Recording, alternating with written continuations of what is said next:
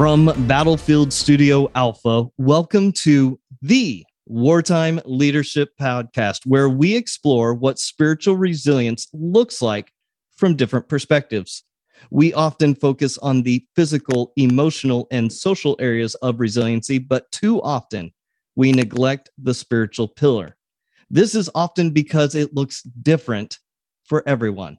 We will be exploring what spiritual resilience looks like in the lives of our guests, who are people from all different walks of life. I'm your host, Nathan Coy, and today's episode is sponsored by Success Draft, where we help you transform your dreams into drafted plans. Head over to successdraft.com to get started on your future today. Today, we welcome Kim with 100 Acts of love.com. Oof, Kim, that just says a lot in the name itself. How are you doing today? I am good, Nathan. I'm really excited to be here. You know, leading up to this, just the conversation, the back and forth that you and I were having, this is going to be good. That's all I can say. It's just going to be good.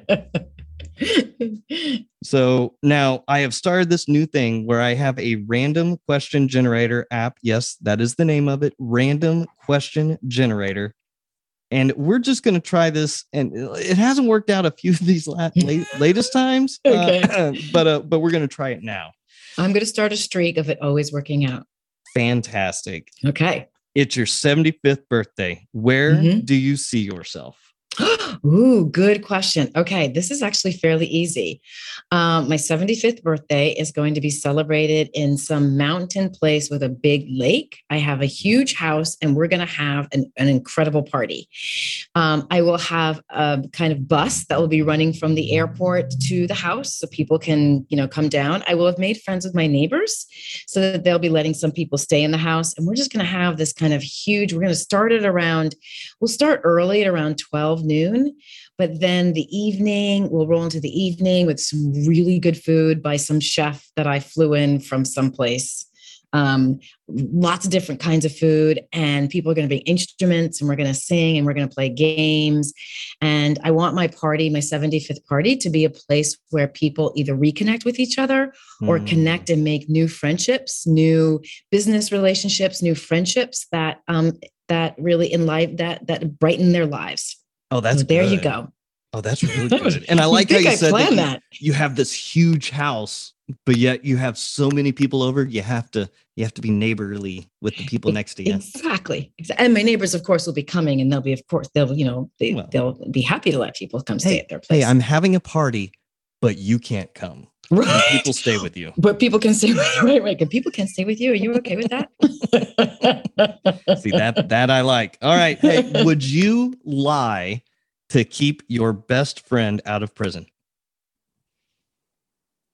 Probably yes.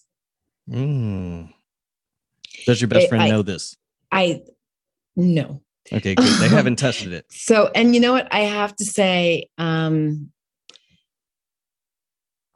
it would really depend because I have to think about the immediate ramifications versus the long-term ramifications. And the long-term ramifications might be something that's really affecting my soul, right? It might be really heavy and weigh on me. So immediately I'm like, yep, let's keep you out of jail. But then long-term I'd be like, yeah, you murdered that person and now you're out for free. So I'm not so sure. You know what I mean? Yeah. So I think there's of course a lot of caveats, but I'd have to weigh carefully the short-term benefit, because some things have great short-term benefits, but really hurt long-term. And some things were really painful short-term, but are very freeing long-term. And there's that whole idea of double jeopardy where they can't be tried a second time, but you could. I could, yeah. So There's that. Yeah, that is a good point. What's your point of view I like this one. What is your point of view about the idea of forever? Ooh. I don't know. It's a good one. Broad question. It is. We're going to get into this anyway, but I don't believe that we exist someplace else forever. I also think that we forget that sometimes what we're feeling in the moment is not going to last forever. And sometimes we react from those places in fear that we're going to feel this way forever. So we need to get out of it as soon as possible. Yeah. So I think those are the two things I'm going to say about forever. That's a really good question. I know. Wow. Like I'm sitting here just amazed at how good this generator is. You could do a whole podcast on that question. You know what? Maybe I will. Yeah. Maybe I will. Yeah. All right. So I'm going to go back to one of my oldies, but a goodie. What is one thing you find repulsive? Told you it was a good one. It's so funny. I immediately go to annoying, but repulsive is really strong.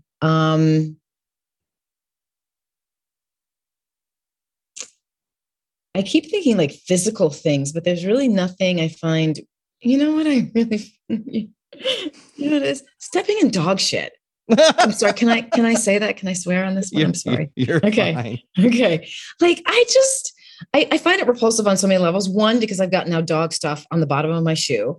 And depending on the shoe you're wearing, all our shoes have grooves now. So now you got to clean out all the grooves. I've got someone else's dog's waste on and then the inconsideration. Like, dude, if you're going to walk your dog, you got to carry a bag with you and clean it up. Like, it's part of your dog responsibility. So I think that those two things combined I find really repulsive. Well, you know what? And think about it this way. Dog waste, I like I said it that way, dog waste. Dog waste doesn't really stink until you step on it. Yeah, exactly. Exactly. And then there's the mental thought of, how much do I have left on my shoe? How much am I tracking in my house right now? Like, it's just, the whole thing is repulsive. How far did I go that people thought that it was me? I was in the grocery store and that's why that guy backed away from me. Right? And it was at that moment. Right. See, I told you folks, this one is going to be an episode you weren't going to want to miss. Oh my goodness. Sure. I love it. Hey, Kim, yes. You know what? Let's bring it back a little bit. I want to know about your background. I want to know where you've been, what you've gone through in life that brought you up to this moment. Sure. So I think for your listeners, they need to know that my husband died of cancer at the age of 44. We had 3 kids at the time who were 12, 9, and 7. And yes, I often hear people say, I can't imagine. And you can, and it's worse. I was married for 14 years at that time. I met my husband in a cave. And this is significant because my husband was 6'6", and he had never been asked to crawl into a small space before. He was a teacher at a private school, and the private school was kind of doing this outdoor thing to bring their kids together to kind of start a community. And I was one of the instructors who was manning the splunking. And I thought he was really cute. And I said, you should come into the cave with me. At that point, I didn't really register his height because I had just come from a biking trip where I had been leading bikes with students with a guy who was 6'7". So his height didn't really faze me. And that was one of the things he loved about me, is I didn't mention his height the whole weekend. So I convinced him to come caving, and then he came twice. And that is sort of how we launched our relationship. I'm very outgoing. He is very reserved.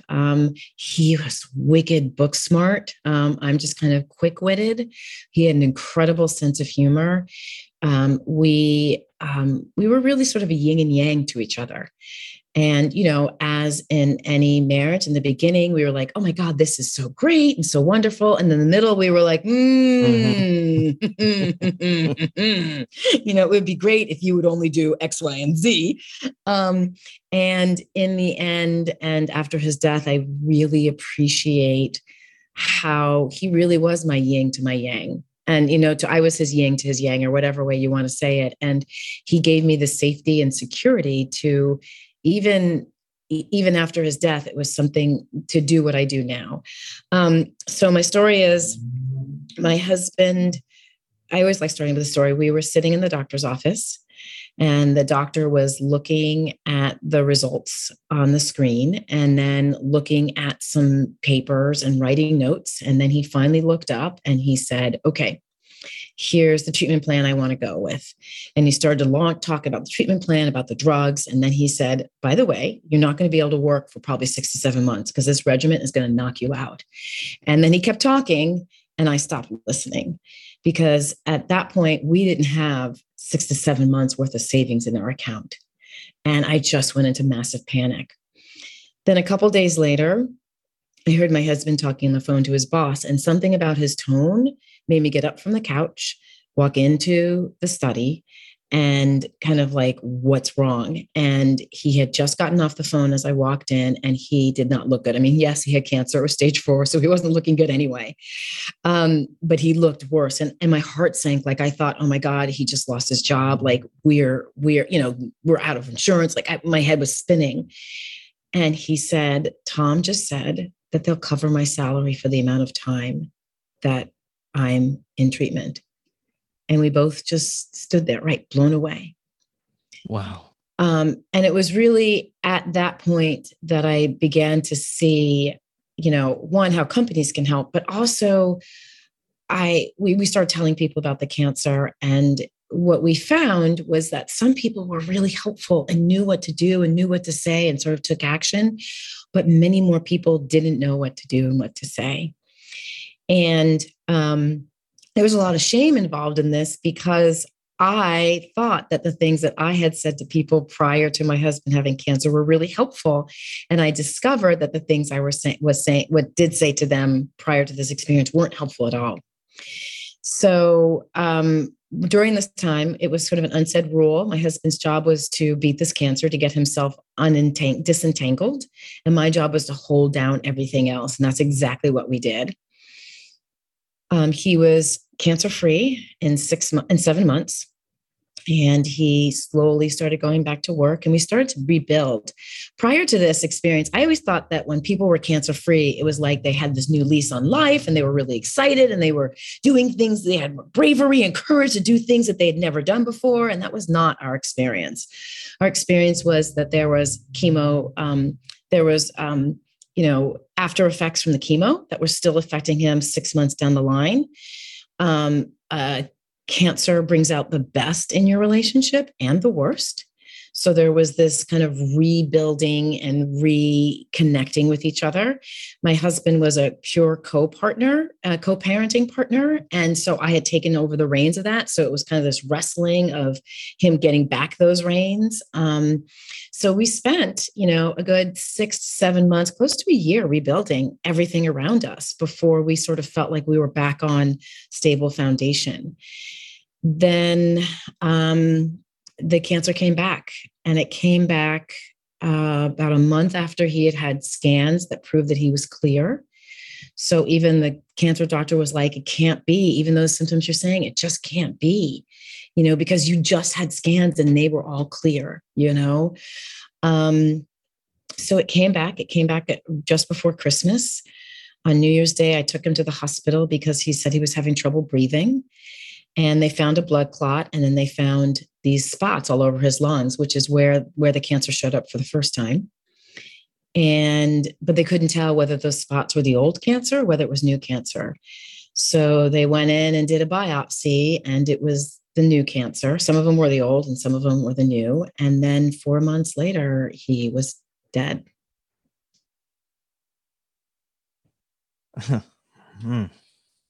Wow. That's a lot to take in to go from stage 4 to in remission.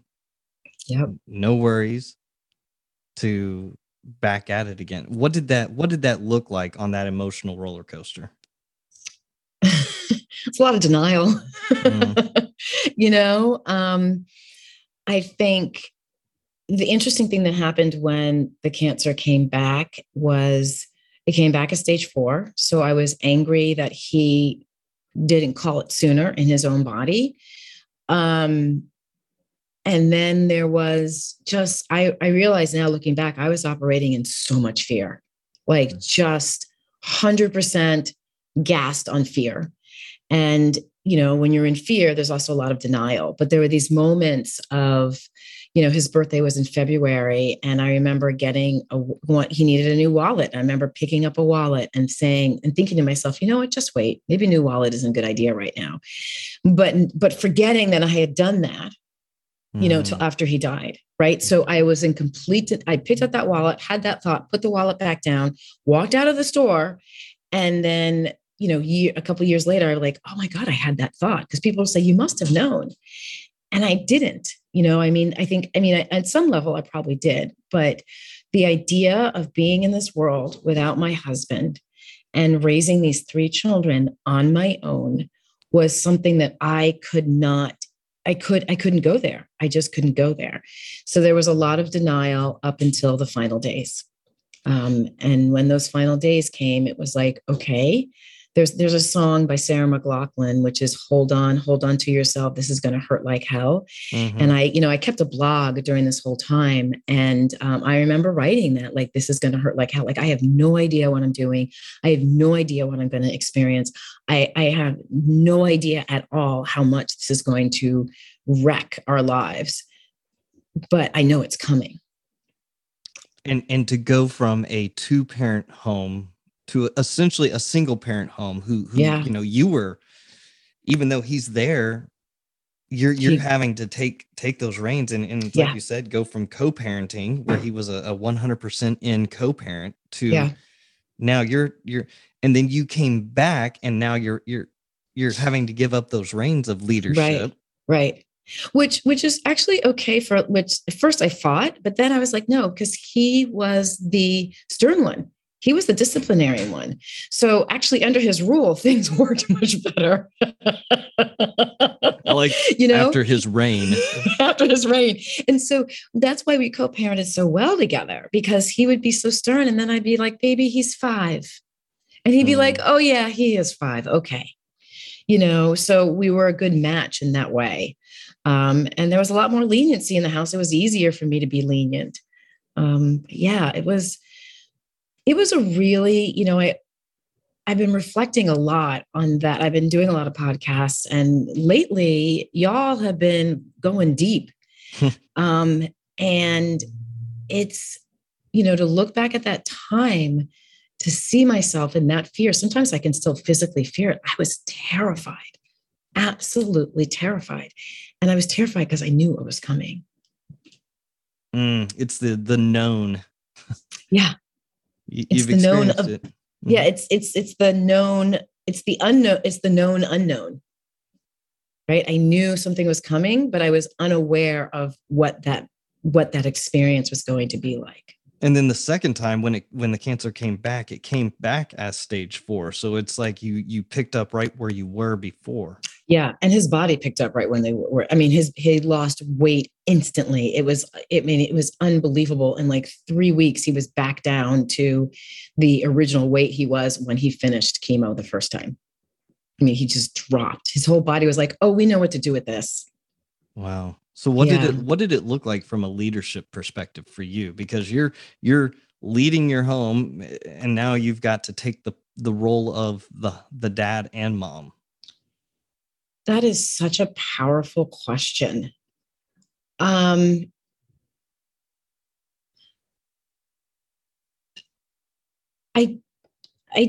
think it was, first of all, I thought I was temporary. I thought I was a temporary leader. Right? Yeah. So I knew I had to do some things, but I was sure that the other leader would come back. And so we'd be able to co-lead together. I think where it really changed was actually after he died. And it was really understanding, wow, this is so, oh my gosh, Nathan. So my leadership style is very much kind of like vulnerable railings. And what I mean by that is I think it's really powerful to be honest and open about where you're at. And I think you can still ask people to perform, right, when you're vulnerable and when they're feeling vulnerable.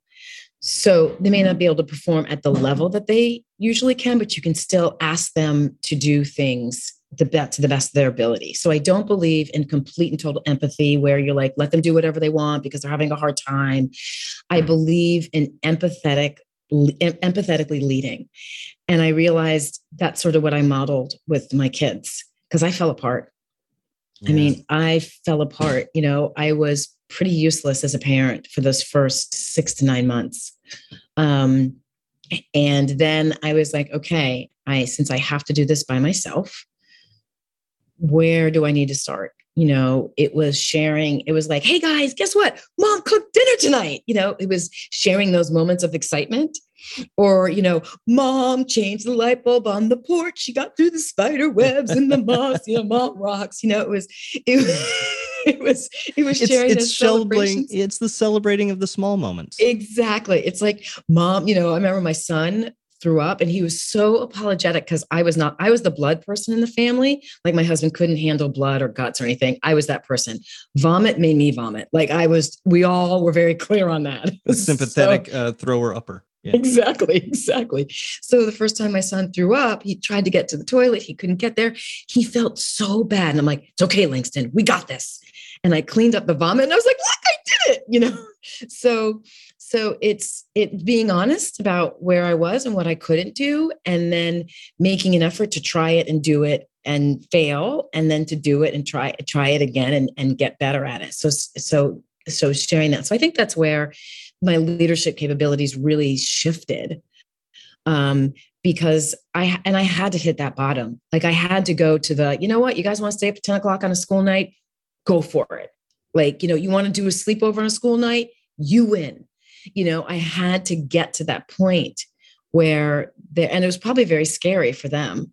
I had to get to that point where I had to let it all go so I could sort of like hit that foundation of, okay, so you got to rebuild. How much of your old self are you going to bring in? And how much of your husband are you going to bring in? Yeah. And because it's like you said, it's that yin and yang effect where they were so used to the balance that when it wasn't there any longer, it kind of threw them off as well. Exactly. Yeah. And, they were being thrown off already because he was, he would come to the kitchen table and he would share a story or two. He loved to tell stories and the kids loved his stories. And then he'd go lie down, and the kids would kind of pop in and out of the bedroom, but he wasn't the stern father that he had been, before. He wasn't that guy who was like, no, you need to go to bed right now. And I don't care that you didn't brush your teeth. You had your opportunity to brush your teeth. You didn't brush your teeth. Now you're now using it as an excuse. No excuse. You're going to bed. So, that's the way he parented, and very kind and loving. Those kids always knew that they were loved and cared for. But that's the way he parented. And so that was already shifting when he had cancer. I never thought about the reverse. My leadership, when I deal with a lot of this type of stuff, I always think about it in the role of the other person that's with me. So like skinning your knees, if we're out on a run and they skin their knees, that's right. Okay. That's a lesson learned. Right. If they fall on their face, then that is bad. Right. But I never thought about it on the reverse where it was myself. If I skin my knees, it's okay. It's a lesson. Right. That is powerful in its own right. Now, how did they transition into that? Like, how did they support you in that way?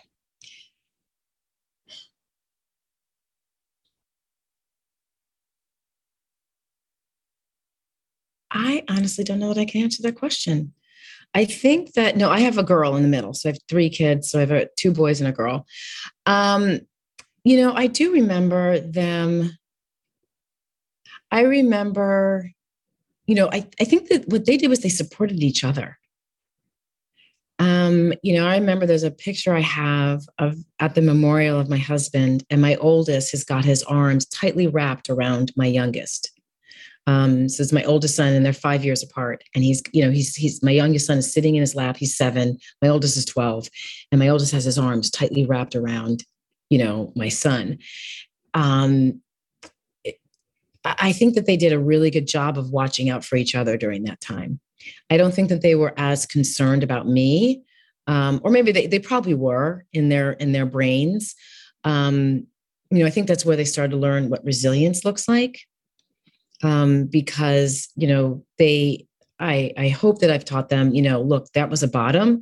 And then you saw me come up And then you saw me drop down again a little bit. Then you saw me come back up and you saw me falter back and forth, falter. But you always saw me, that Buddhist saying, fall down 7, get up 8. And you always saw me getting back up. So I hope that they saw that, but really, I think that they spent a lot of time with each other, comforting each other, talking to each other. And there were times where they came in, I would be crying, and they would come in and sit by me and hug me, and so that was really sweet and kind. And it was awkward too, because I was like, I'm the mom. I'm not supposed to show these kind of emotions. I'm not supposed to fall apart like this. I don't want them to feel pressure. But at the same time, I also learned it's really important that kids learn that they have power to help too. And if you're a parent who's falling apart, letting your children be of service to you, it can be one of the greatest gifts you can give them, because they can see, like, I do have power. I can make someone feel better. And it's hard, because as adults, we don't like that. We don't want them to feel that way. But I think that's part of what they learned there too. Yeah. I am the protector. I will keep care of you. Yeah. That role reversal can be difficult, but when you empower them, it's like you said, when you empower them and they can see themselves in that role, that's a power latch right there. It really is. So you mentioned the resiliency side of it with your kids and whatnot. How do you define spiritual resilience? We talked about this before, and I thought it was a really powerful question, and I didn't think you'd ask me this early on. Sorry. Clearly, we did not coordinate the timing of this. I define spiritual resiliency as the ability to come back to a belief system that sometimes feels like it fails you. Wow. I have a spiritual practice that I do every day. I meditate every morning. I read a few Bible verses, although I don't consider myself a Christian. I read some Buddhist literature as well. And there are days, and I also, every morning, I write 10 things I'm grateful for. And there are mornings I'm looking at the blank page because I'm pissed. I feel disconnected. I feel left out. I feel like that spiritual stuff is for somebody else. Clearly it's not for me because it's not working right now. Usually it's because I have residue from something that happened the day before that I haven't expressed and dealt with. So I think it's just coming back to it. And this doesn't happen sometimes just one day in a row. Sometimes it's 7 or 8 or 9 days, or I'm going through something really hard and I feel resentful with my relationship to my higher power.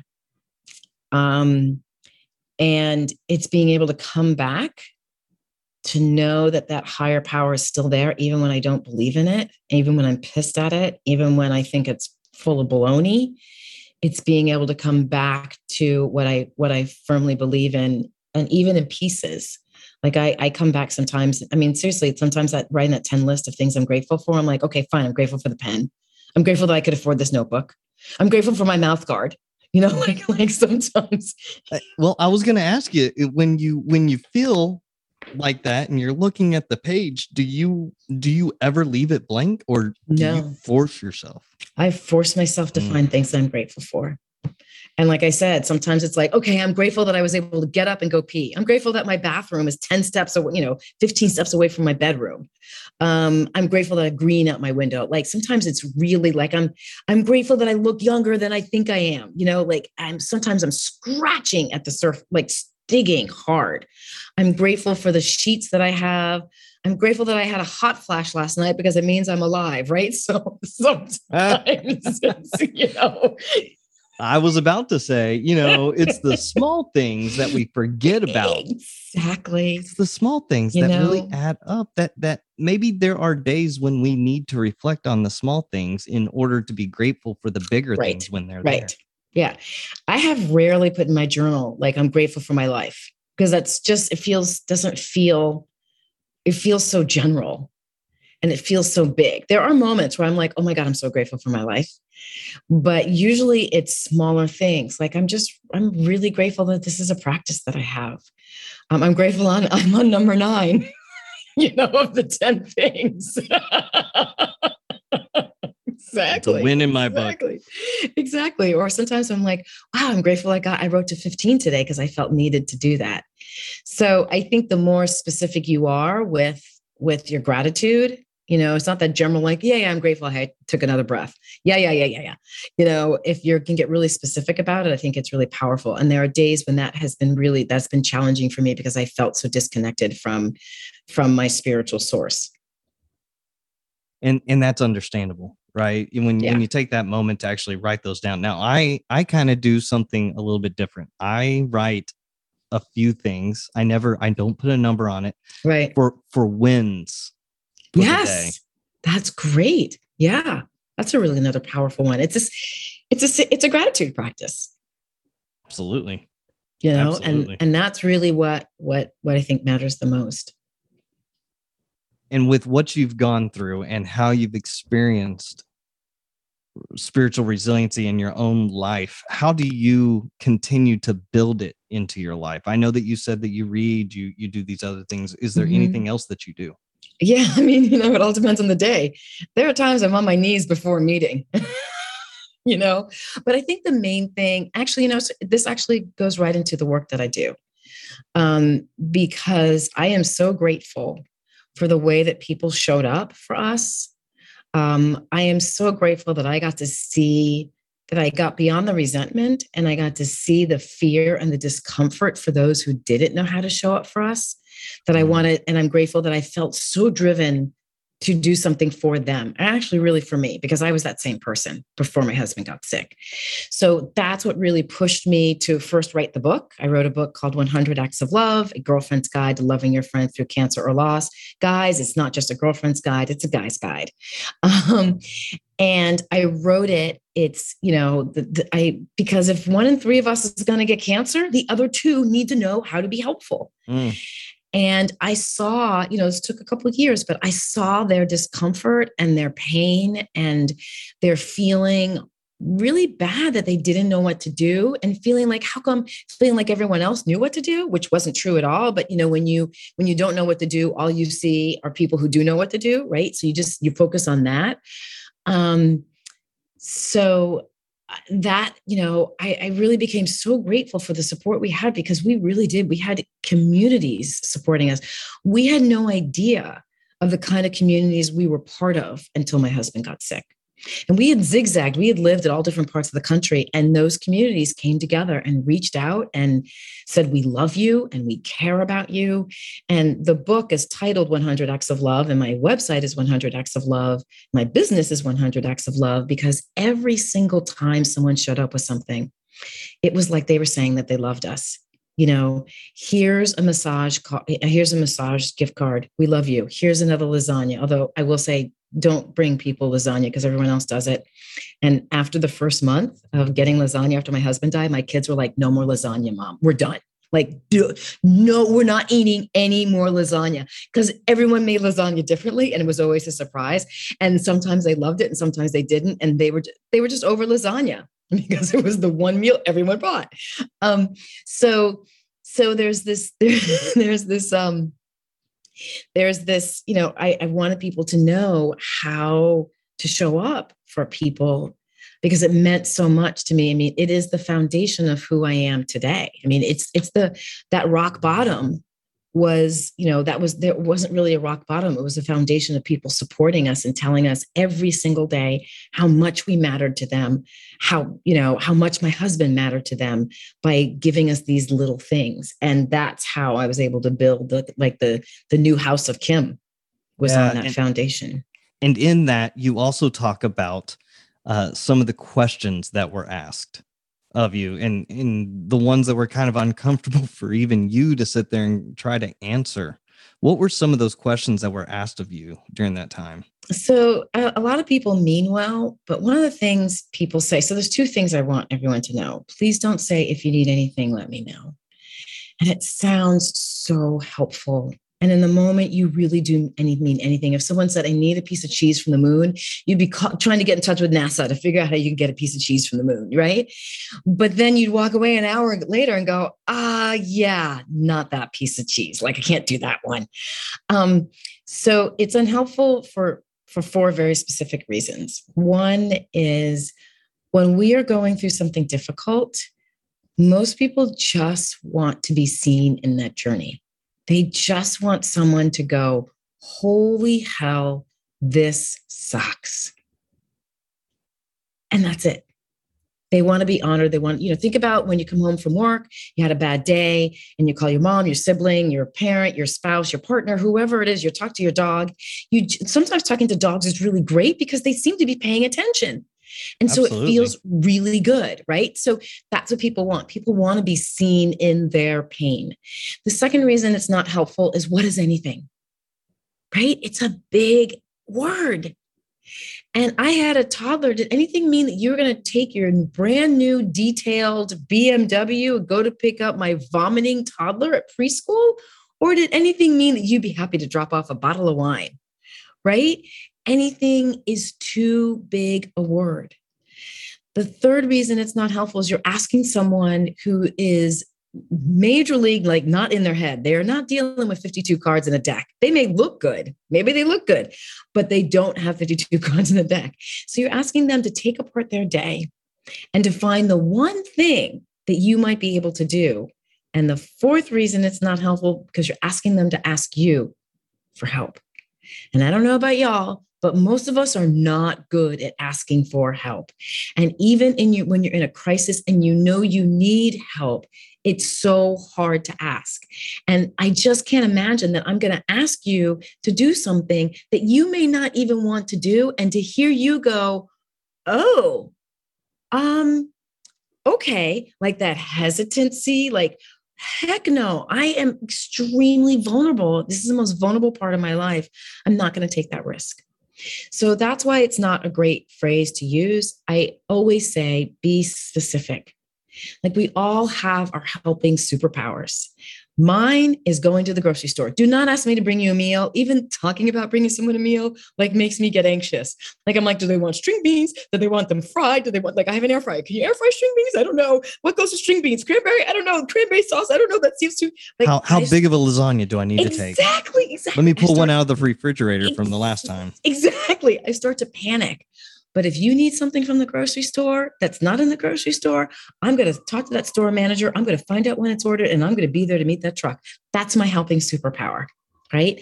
We all have helping superpowers. So tap into whatever yours is and offer it. The book I have is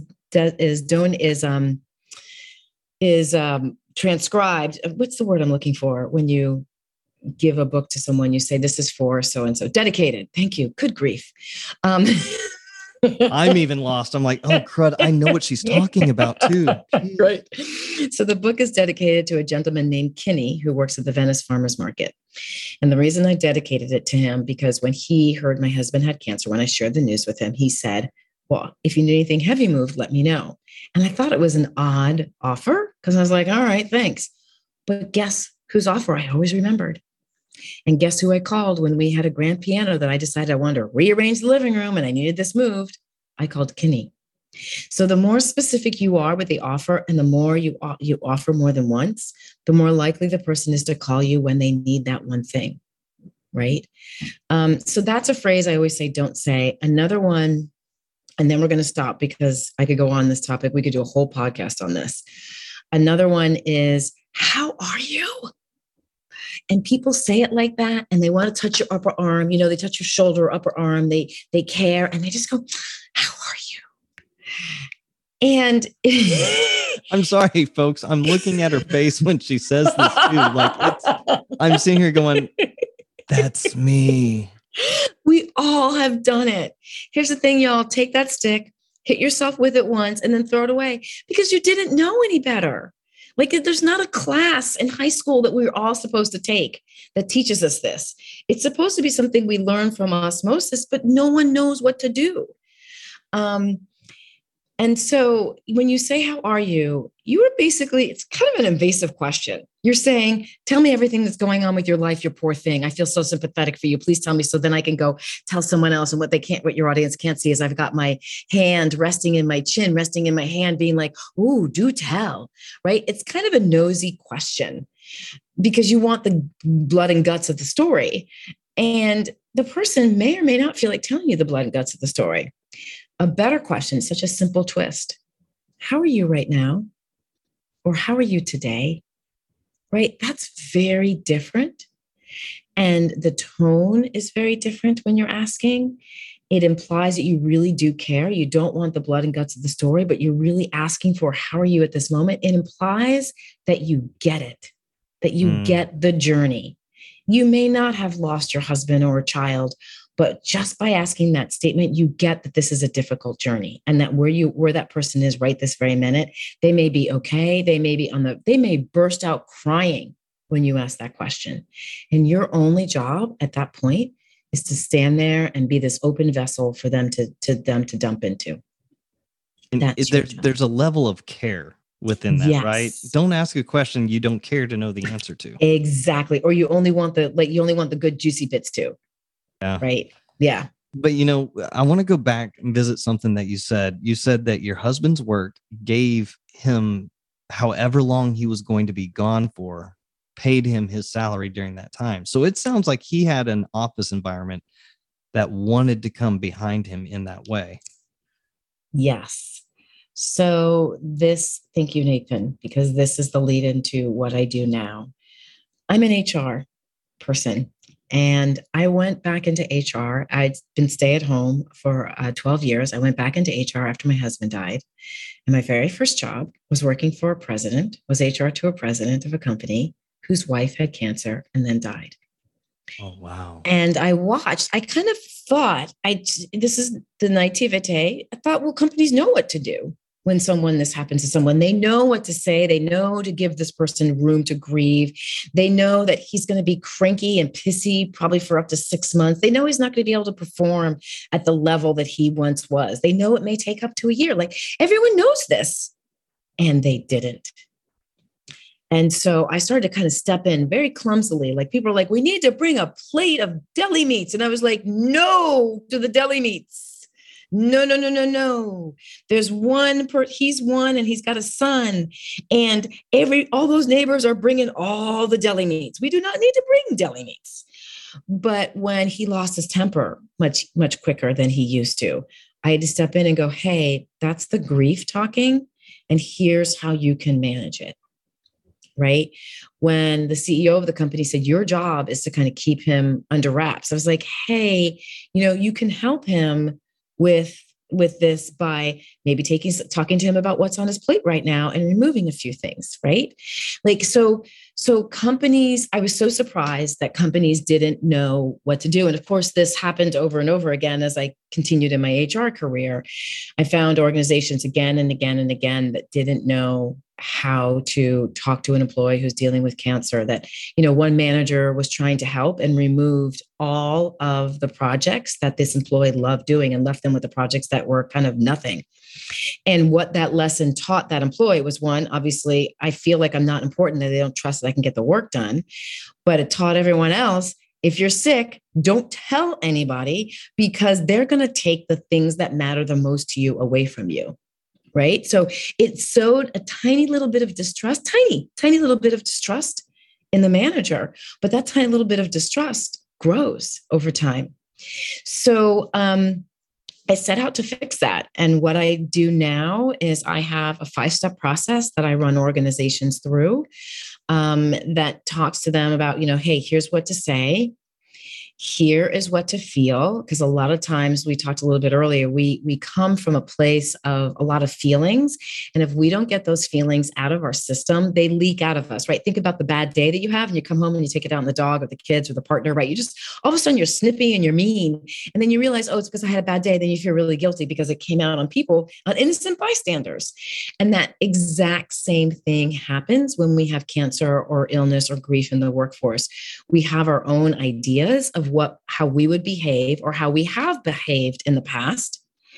And we put those ideas and judgments on this person. And if they don't match what we think, we get resentful or angry and we get mad. And all of a sudden the work that they're doing isn't enough or isn't, or they're doing too much and they should be home and that you don't think they should be at work. The other thing was, we have a lot of stereotypes, right? When we say cancer, we all automatically, thanks to TV and TikTok and Instagram, we all see bald people who lose their eyebrows, lose a lot of weight. Well, there are over 200 kinds of cancer, and they are treated completely differently. And there has been a rise of the use of immunotherapy, which means that some people don't lose their hair and they don't lose weight, or some people gain weight. So it's, we have our own stereotypes of what it means to have cancer that I ask managers to really examine. Because if you have the stereotype of someone the manager who took the projects away thought that the person was going to lose their hair, become bald, become weak and frail, and wouldn't be able to do the work. And turns out they were on a chemo where they didn't lose their hair. Right. So, having to examine those things. So we talk about that. Then we go into assessing. A lot of managers, people want to run in like deli meats. Let's bring them deli meats. Well, let's assess the situation before we bring deli meats. And that means looking at everything. So, how much has the employee told? How many people has the employee told? Are you the only person, or did they already tell the whole team? Have they been in touch with HR? Is HR leading this drive? Or if they're salespeople, are they talking to their customers or vendors? What is my skill as a manager enabled? Have I dealt with this before? If I have, what was my reaction? If I haven't, what are my fears around this? As an organization, how do we as an organization do this? It turns out we weren't as special as we thought we were because the school, it was a school that my husband worked at. They had done this for someone else who had a brain tumor. I think it was like 3 years before my husband got sick. So this was sort of the way that they operate. This is what they did. And I do want to say that they were very gracious, but we also they paid half his salary because we turned over our state disability checks to them. So, wow, but it was a fair, it was an incredible deal. So there is one story. I love this story. There was a gentleman in the organization who my husband and him did not get along very well. They were respectful, but they didn't particularly like each other. And when my husband got sick, there had been a mistake that had been made that he was an HMO and we had signed up for PPO. And this gentleman went all the way to the president of the insurance company and said, you need to change this and fix it. He fought all the way to the top. And that was sort of his mitzvah to my husband. It was the one thing he knew he could do, that he could get changed. And so that's exactly what he did. And because of that, I fully 100% believe between him and the doctor we were able to go to, because we were on a PPO, he gave my kids an extra 2 years to know their father, because the treatment plan that we were originally on would not have worked with the aggressive cancer that he had had. My husband would have died at the age of 41. And I am absolutely positive of that. And my kids would have been 4, 7, and 9 instead of 7, 9, and 12. And he gave that gift to us. So there's so many things that organizations can do, but I get a little ahead of myself. So there's assessing and really understanding. This is where the HR team calls up the broker of the benefits and says, what does the insurance company we have, the medical insurance company, offer for cancer patients? Dig. I don't want to hear about, we do this coverage. Dig and find out, is there a cancer care advocate? Do they have cancer nurses? Go in there and dig. So you do the assessment. And then the fourth step is that's where you come into the thoughtful action. And the thoughtful action is the guy who went all the way up to the president of the insurance company and got him to change it to a PPO. The thoughtful action is coming up with a work plan with the employee who's about to enter chemo. And it's probably going to be, they know it's going to be pretty rough, and say, okay, here's all the projects you have on your plate. You want to work. We want you here working. When is treatment? What do you think? How long do you think the side effects are going to last? And let's look at what can you do? What can you contribute within these projects? I'm not going to pull your favorite one, but what can you contribute to your favorite one, right? That's the work plan. The communication, thoughtful action is the communication plan. Maybe the employee hasn't told their team, but needs to tell the team. Right? Maybe it's a manager who has cancer and the team needs to know. How are you going to communicate that? Who the team's first worry is going to be the manager, then the second worry is going to be, oh my God, what about my job? Right? So how do you answer those questions before they're even asked? What's your communication plan? What's the company's plan to support people moving forward? 46% of those who are diagnosed with cancer are between the ages of 25 and 64. Those are prime working years, right? If you haven't dealt with a person who has cancer in your workforce, it's really just a matter of time. And so what's your organizational well-being plan, right? Because we talk about well-being as you bring in yoga and, exercise and financial well-being, but well-being can be simple acts that you take every day as a manager to take care of your team. And this is what this is all about. Well-being is how you manage your team through a crisis like this. If the person has lost their significant other or a child, you have the same conversation with them about a work plan. Like, you check in with them. What's your check-in plan with them? How much support do they want personally? Do they want people showing up at their doorstep with meals? Or do they want, a share ride gift card? Because they just driving to work right now is probably one of their biggest challenges at this moment. Right? So it's just kind of really taking those thoughtful actions as an organization, asking good questions and being able to take thoughtful actions. You're not going to be able to do everything, but there's the team that needs to be taken care of, the manager that needs to be taken care of, the employee that needs to be taken care of, and the company that needs to be taken care of, because everything we do affects revenue. Yeah. Yeah. And then the fifth one is that constant check-in and putting them into practice. So it's really understanding as an organization, this is what we do for people who have cancer. This is what we do consistently across the board for people who have cancer. Sometimes cancers come back, like in my husband's case, right? So what do we as an organization do when this happens again? It's really it's having the manager revisit. It's having the manager take some of the things that he or she has put into place during the crisis and saying, I'm going to hold on to these. So we do these on a regular basis, no crisis needed. It's preparing for the next crisis. I really like how you don't limit it to cancer. You don't limit it to just the one side, but rather that it's very broad, it's very, very open, and it's just it's taking care of people. It's asking the right questions to not be afraid to ask those questions. And I like it. I mean, it's not simple. No. By any stretch of the imagination, because every person is different. Have you taken the time to get to know your employee, to know them? Yep. So when something happens.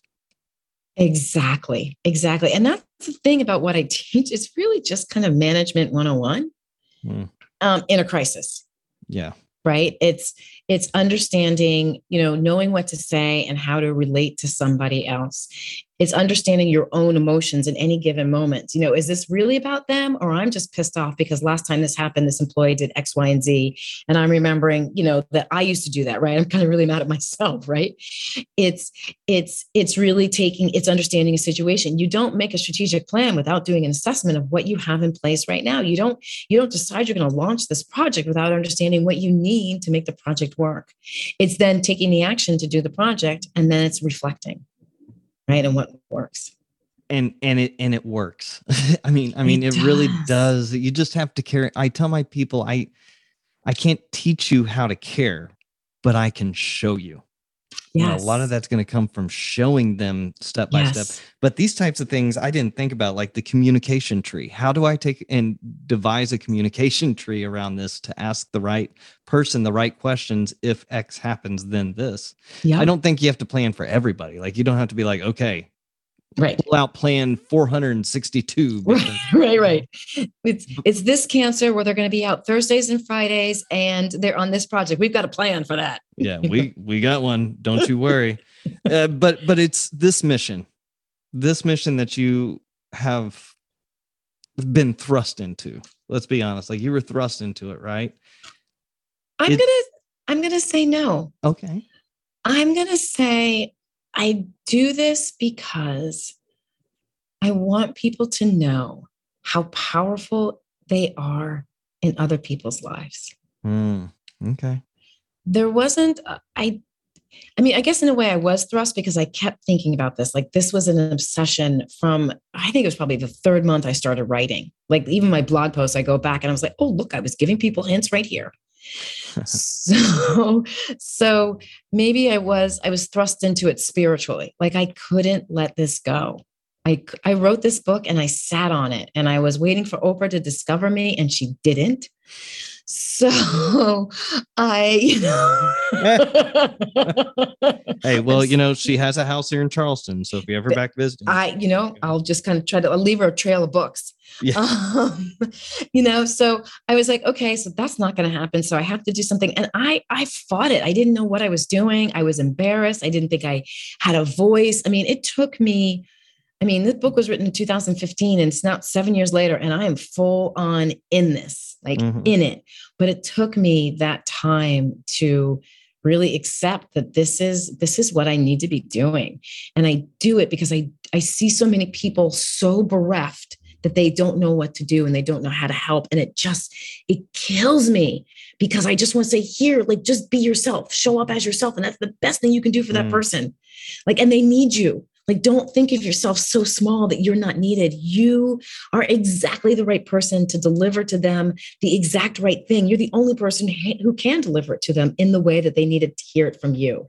Yeah. And so that's my passion. So I would not say thrust, but thank you for that. I would say passion then. There you go. You're passionate about it because you were affected by it and you want to be able to help others through the transition time for them. So the book is 100 Acts of Love, a girlfriend's guide to loving your friend through cancer or loss. Yes. And it's not just a girlfriend's book. I caught that when you said it before. So I am really interested in this. So I will be purchasing this to get it in myself, especially after having the conversation with you, because, this is something that I have dealt with at work as well. Yes. On a personal level with a good friend of mine who went through cancer. And what she experienced and was being told to her. So this is a personal thing for me as well, and why I'm getting this. But the thing that I'm so grateful, Kim, that you took this time to come here to talk about this, because it is your passion, and I think it should be everyone's mission to act this out. Yeah, I just want people to know that you're important. I think we spend so much time thinking that we don't matter, that we're not good enough, and that I'll be good enough once I get this and do that and lose the 10 pounds and have my hair look like this but you're not. Like, your friends love you for exactly who you are. And showing up who you are is the most important thing that you can do for anyone who is dealing with a crisis. And talking about helping individuals through stuff, I know that personal development is another side that you also enjoy. Yes. And I saw you grab a book earlier. So what book recommendation do you have for listeners? Well, I have a confession. I grabbed my book. Okay. Hey, and that is perfectly okay. But actually, one of the books that I've just recently reread that I am in love with is something called The 4 Agreements by Miguel Ruiz. And in it, he talks about 4 sort of agreements we make without thinking about we're making them, and how we need to not make them. And one of them that I love is don't take it personally. And we all throw that around. I'm not going to take it personally, but man, what a jerk, And what I constantly learn and relearn and learn at a deeper level is, one of the things he said in there is, if someone comes up and shoots you in the head, you can't take it. It's not personal. And I was like, hell no, that's where you're wrong, Mr. Ruiz, I got to be writing you a letter because you are wrong. But if someone comes up and shoots you in the head, it's about where they're at. And the reason I love that so much is because sometimes people aren't accepting of help. They just aren't. And you can try all these different ways and you can show up and you can really, really want to open your heart and love them. And they can be like slamming the door in your face and giving you the finger. But it's not you. It is about their own history that lets them slam the door in the face and give you the finger. And the best thing you can do, if it's about when you can remember that it's not personal, is just to kind of, you're showing up, gave them a little bit of love. And you don't know what that little bit of love can do, right? You don't know. They may open up to someone else that they have never opened. Maybe they're going to call their sister and say, hey, I really need help. Because you stood on their doorstep and said, hey, I really want to help you. And they're like, no, go away. I don't need your help. I'm an American. Darn it. I'm strong. I'm independent. I don't need anyone's help. And then they turn around and they're terrified and they're lonely and thmay not call you, but they call someone else. So I love that one. And it's something I really try hard to live by. I'm not always successful, but so I love that book because there's this 4 agreements in there that are very dear to me. And it's a book I reread. It's a short and it's easy read too. By the way, it's not one of those ones that's like thick and you have to read it. It's a really short, it's a cute little short, easy read, but powerful. So that's the book that I recommend right now. The 4 agreements. Kim, any final words? Thank you, Nathan. This has been so great. And I seriously, this has been the best. You've asked the best questions. I really love what you do and I'm so appreciative of it. And you have 1 more subscriber. I'm going to smash that like button and leave it. Hey, y'all, if you really do like what he said, if you like what I said, seriously, leave a comment, leave a review, because it does help these podcasts get known. And he did not pay me to say that. So yeah, I so appreciate your questions and it's true. You represent very much what I represent, which is this kind and loving with railings, right? There's a really neat intersection between being compassionate and focused and productive. And, I think that's exactly what we need to be doing more of, in management and in leadership. So I adore this. I adore you. Thank you. Well, those are my final words. Thank you, Kim, so much. Hey, the book and the website, 100actsoflove.com, or the book, 100 Acts of Love. Buy it today. That's how I got her to say what she said. Just going to say it right there. How about that? Hey, today's episode is only possible thanks to my friend and producer, G. Frazier with 369sounddesign.com. G. Jeff, Frazier. you have to make me sound good every week, and we all know that is a very hard job to be able to pull off. So you are truly the one with the hardest job, and I am so blessed by you. We are blessed by the entire team here at the Wartime Leadership Podcast. See you next time. Be blessed.